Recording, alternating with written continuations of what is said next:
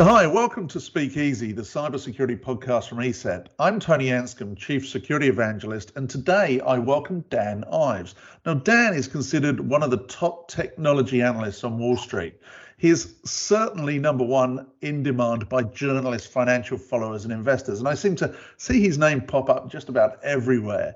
Working for Wedbush Securities, a comment from Dan can send company executives either running for the hills or to the bar, ordering more of that vintage champagne, depending on the assessment he gives. Yeah, following company earnings statements or just general activity in the market. Now, he covers all the biggies, Tesla, Apple, Microsoft. He also covers cybersecurity, which is why he's a guest here today on Speak Easy Cybersecurity. So with that, Dan, Managing Director and Senior Equity Analyst at Wedbush Securities, joining me from New Jersey. Welcome to Speak Easy, the cybersecurity No, thank podcast. you. It's so great to be here, and thanks for having me on. I really look forward to talking about the industry. Well, firstly, Dan, did I miss anything in that introduction?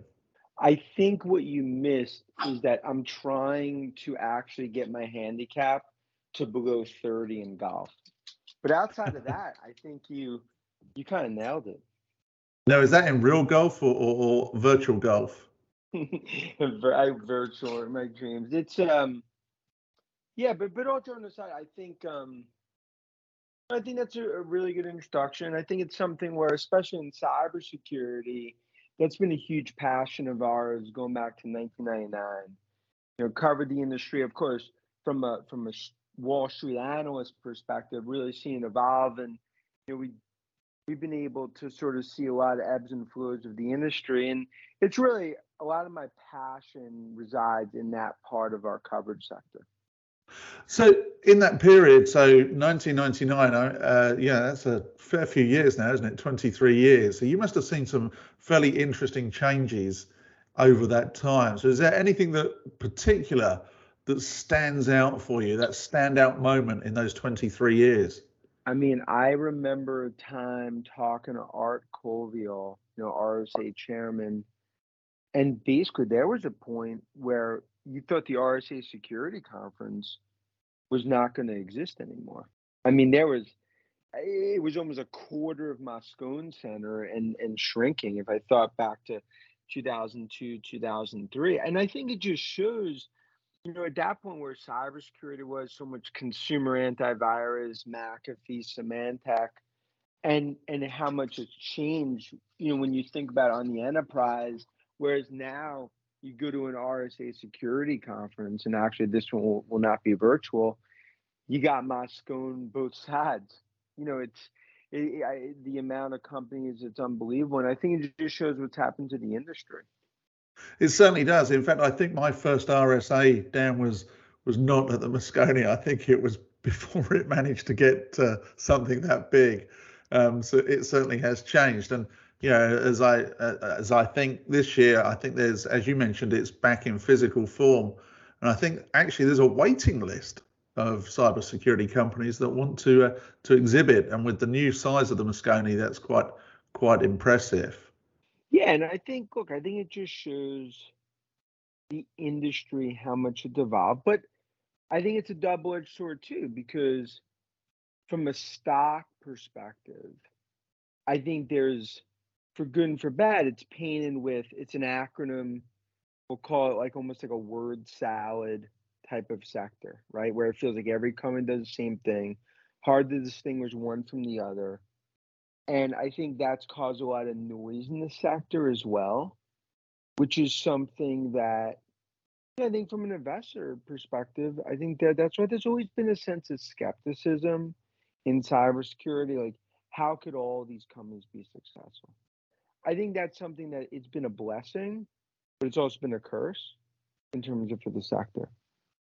Well, the sector also has not maybe suffered, but lots of different companies use lots of different terms, and we've seen the use of AI come up in the recent years. And AI is not new actually to most of the sector. It's just that I don't think that's part of the sector went out and told people they were using machine learning and artificial intelligence, because Yeah, there was a feeling of, well, that's beyond what you need. You don't need to know what we do behind the scenes. And then I think actually your point of understanding what companies do, I think is really important. I think there is an element of snake oil in some instances. Look, I think any software, it's a sales-driven culture. And I think that's something that in cybersecurity, it is a little different today. But I think it's more of a pull than a push, just because of the shift to cloud, more and more threats that are elevated across the board for governments and enterprises. And I think it goes back to budgets. I mean, as a percent, what cybersecurity is today relative to what it used to be. And, we believe cybersecurity by next year will be a double digit as a percent of IT budgets. Just for scale, I mean, 5 years ago, for context, it was 2% overall IT budgets. What do you think is driving that, Dan? Because I'm kind of Mhm. curious. I'm sitting here and watching from maybe the other side of the fence to you, but I'm seeing policy changes and legislation coming through. Sure. You're at this moment in time, you're seeing lots of warnings from CISA and the government agencies and such like about heightened security threats.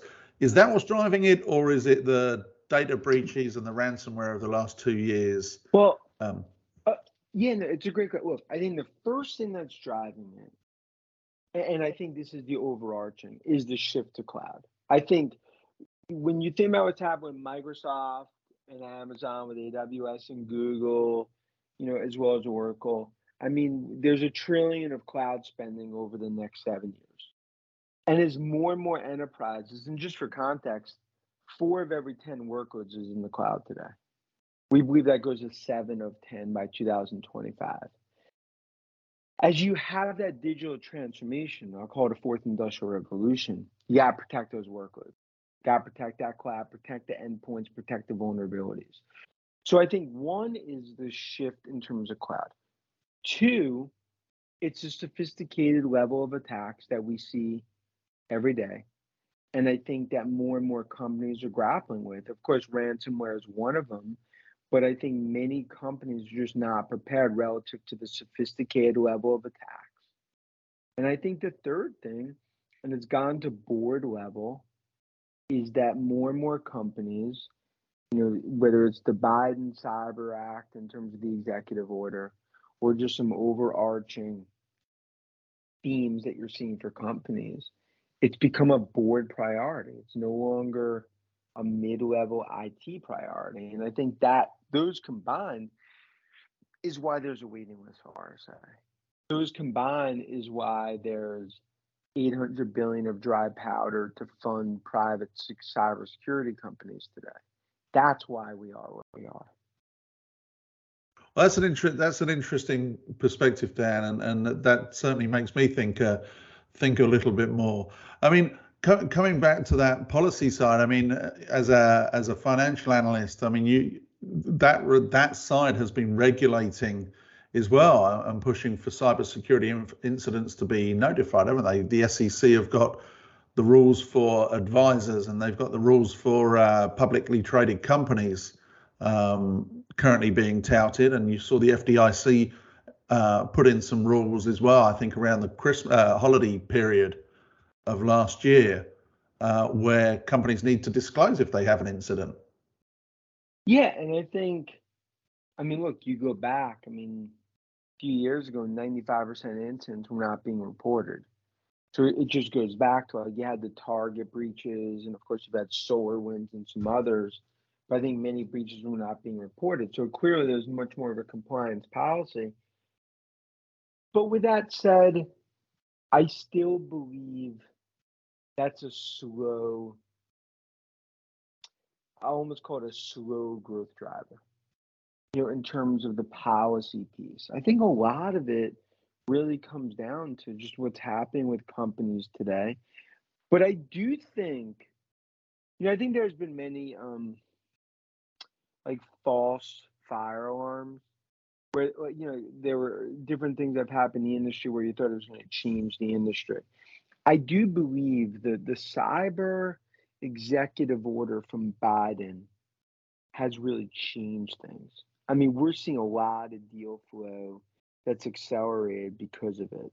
Yeah, and one of the things specific to that was the critical infrastructure segment, for obvious reasons, which is super interesting because I'm kind of curious whether, as an analyst that's looking at the cybersecurity space, whether other analysts in your company or your friends are looking at that critical infrastructure sector from an energy or utility perspective, and whether how that conversation is crossing over, because here in the US you've got what 50,000 companies providing water to US citizens, and I know my local one, Dan. I look at it and think there's no way they have any knowledge about cybersecurity.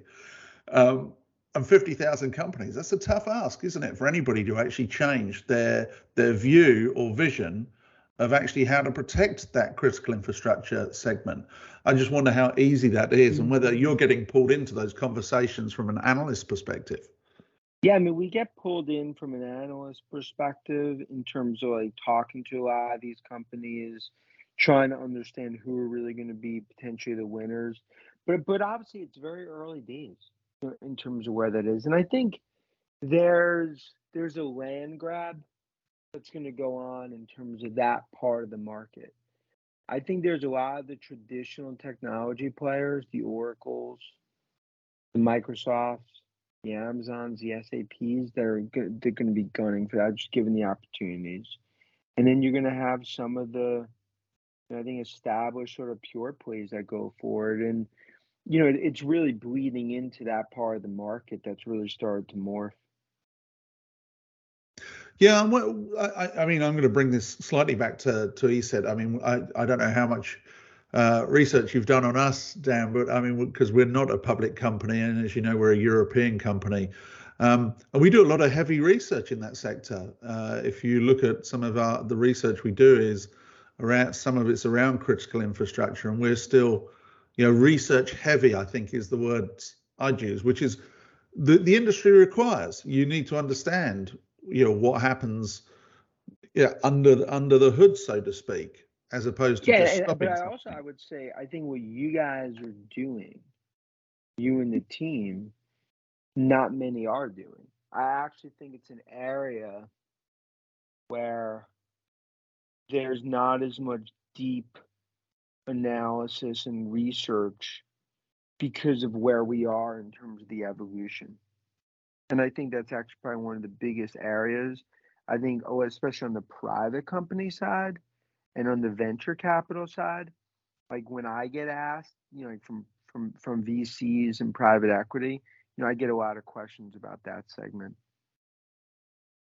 And to me, it's a super interesting segment to be in, because when we put out research, we really have taken the hood off of something and taken the engine apart to actually understand what's going on underneath and how something might be abused or reused in the future. And that helps not just us in our products, but in other people's products as well, because I'm sure they learn from some of that in-depth research that we publish. I think that helps as an ecosystem, because it's interesting.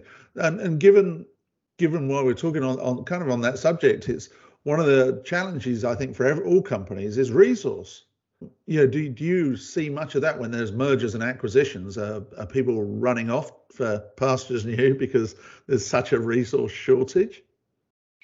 Well, yeah, and I think we're going to see more and more M&A in the sector, because I think you're seeing more and more consolidation. Because I think also from a critical infrastructure perspective, I think a lot of it is going to be about scale and scope as well. Yes, absolutely. Like I said, I think it wasn't until the executive order last summer that I looked up to see how many water supply companies there were in the US, and it's somewhat shocked me that there were 50,000. Water. No, but especially you start talking about grids, water supply. Especially when we talk about where we are in terms of, we believe there's a cyber war well underway, in terms of Russia, following the heartbreaking Ukraine situation. And I think it just shows the exposure that that we have, not just within the U.S. but also within Europe. Yes, and it's something that doesn't get fixed quickly. There's been years of underinvestment in an entire sector, and it's not going to change very quickly with, suddenly you've got resource and money to spend. That doesn't necessarily solve the problem. Archaic Yeah. systems, as you know, take time to fix and time to change, and it takes several years in a lot of instances to actually bring something up to a modern day standard. And I think it will be interesting to see how that transpires and what happens certainly over the next 12 months. I think we are going into a pivotal 12 to 18 months ahead for the sector. I think when we talk about the sector a year from now, I think you're going to see a lot more investment dollars that flow there. How do you see a private company like ESET actually playing their role in that market as it grows? Well, I think when we look at private companies, including yours, I mean, we kind of evaluate based on what customer feedback is. That's a big way that we evaluate. We do a lot of customer checks, a lot of partner checks, a lot of reseller, and we try to identify who are the next gems. Just like over the 10 years ago, identified names like Zscaler and others. Who's the next Zscaler? Who's the next CrowdStrike? Who's the next Palantir? And that's one of our jobs in terms of where we sit, for investors. Yeah, that's super interesting. I hadn't realized you go out and talk to partners and such like. I bet some of those conversations are super interesting because those are the people, of course, down on the battlefield, so to speak, actually dealing with the end organizations that buy products and dealing with the issues they're having on a daily basis. Well, and that gives us a good sense. A lot of times companies, they can miss a quarter, stock gets killed. Okay, does that mean the thesis changes? That's why sometimes, like, when you do checks with companies, it gives you a much better, I think, understanding of what's happening. It's all part of sort of the ecosystem and how you analyze these stocks. Not just on the public, but even on the private, right? In terms of up and comers. Yeah, and you say you can miss a quarter. I have worked for public companies before, and I know how brutal you guys can be if somebody misses two of those. Yeah, well, once you miss two, I mean, that's called the cockroach thesis. There's never just one cockroach. There's never just one earnings miss. So usually, once you start missing earnings, there's more to come. Yes, it's always interesting to being in a company that's on the other side of comments that analysts Well, make. I think when you're in one of those companies, once you start missing quarters, that's usually when you start focusing on that resume. If you want Times Roman or Arial, what type of font? Yeah.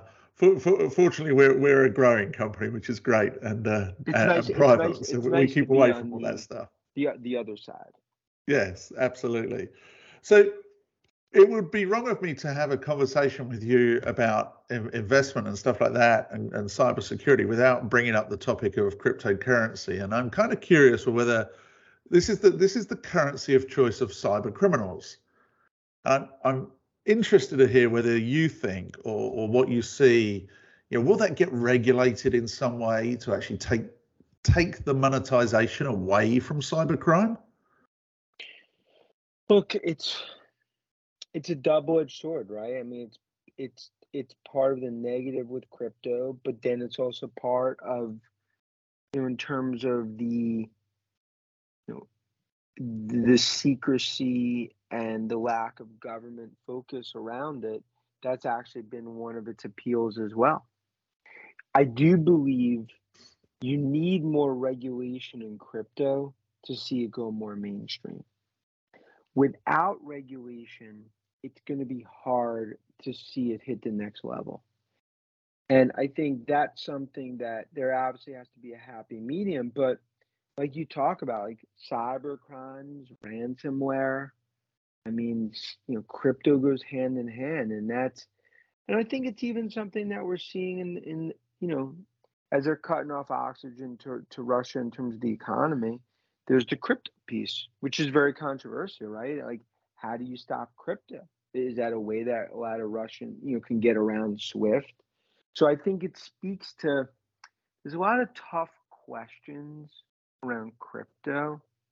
And I don't think all the answers are there. And I think that's why there continues to be so much debate around it. Well, exactly. And I think I did read a news article over the weekend that they're going to accept energy payments in cryptocurrency. So there may be one of the circumventions that you mentioned in there. So you're conscious of time here, Dan, and I know we're heading towards the end of our podcast, but this is Speakeasy, by the way. So one of the questions I'm gonna ask you right at the end, and I'm gonna just ask it to you now, just so you can think about it, is, this is Speakeasy. So what's your favorite drink? But before we get to that, I want to bring this back to a personal level. What's your favorite smart device?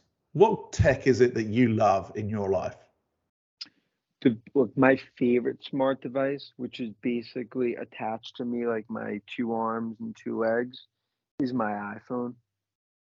I mean, it's something where, like last night I was on a red eye for 10 hours, I think, and obviously the Will Smith, Chris Rock thing definitely added to it, but I think I was on my smartphone for about, 10 and a half of that. So so definitely like my iPhone 13 Pro is almost, it's almost a part of my body, which is something where I've always been a core iPhone person. That's why my iPhone and AirPods, those are kind of my bread and water. So I wonder which version of the iPhone will actually become part of your body, will become the implant. But look, that's why this is all the drum roll to Apple Glass that will come out, we believe this year, which is the AR/VR headset that Apple's going to come out with, and that's going to take everything to a new level.